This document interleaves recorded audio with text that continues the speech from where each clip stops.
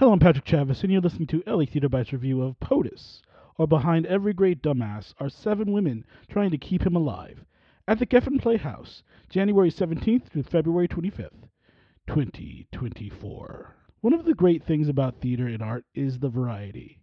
Stories can be extra real and down to earth, and others can be visions way out in the other, sometimes somewhere in the middle. One of those ways to tell a story is through a comedic farce.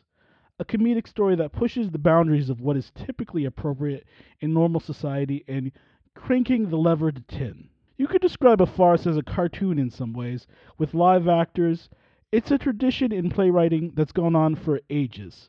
POTUS, now playing at the Geffen Playhouse, is one of those shows in fine form. POTUS is truly an ensemble piece following around 7 very different women around the White House as catastrophe looms around every corner. Will these women be able to keep it together? This and much more in POTUS. Not a boring moment in this entire piece. Who says character development has to be boring?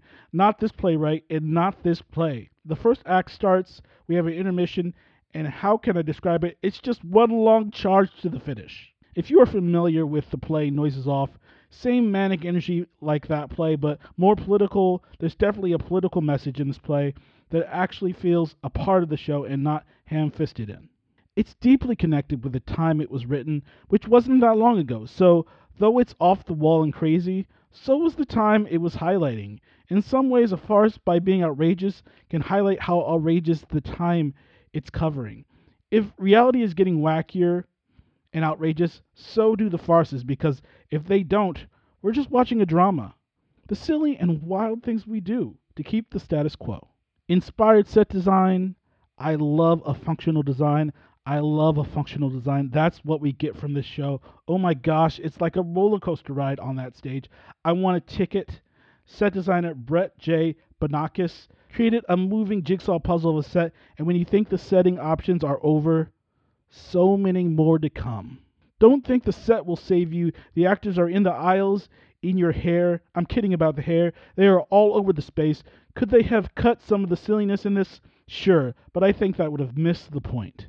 This really is an ensemble piece. Really hard to pick someone as the main player in the storyline. These actresses had such great comedic timing and riffed off each other so well. Alexandra Billings, Margaret, who plays the president's wife in this, leads the cast in laughs for me, with a laugh that made the audience cackle every time she did it.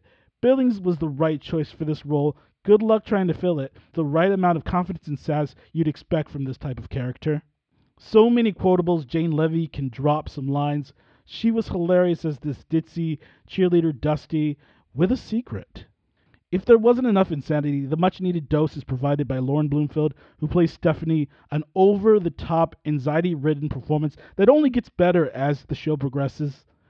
Celestine, who plays Jean, the White House press secretary, Ido Aguirre, who plays Chris, the press reporter, and Shannon Cochran, Harriet, the chief of staff, balance out the cast with slightly more serious performances. I give POTUS at the Geffen Playhouse an 8.7 out of 10. It's a great show. LA Theater Bytes recommended. Thank you for listening, and thank you for supporting LA Theater.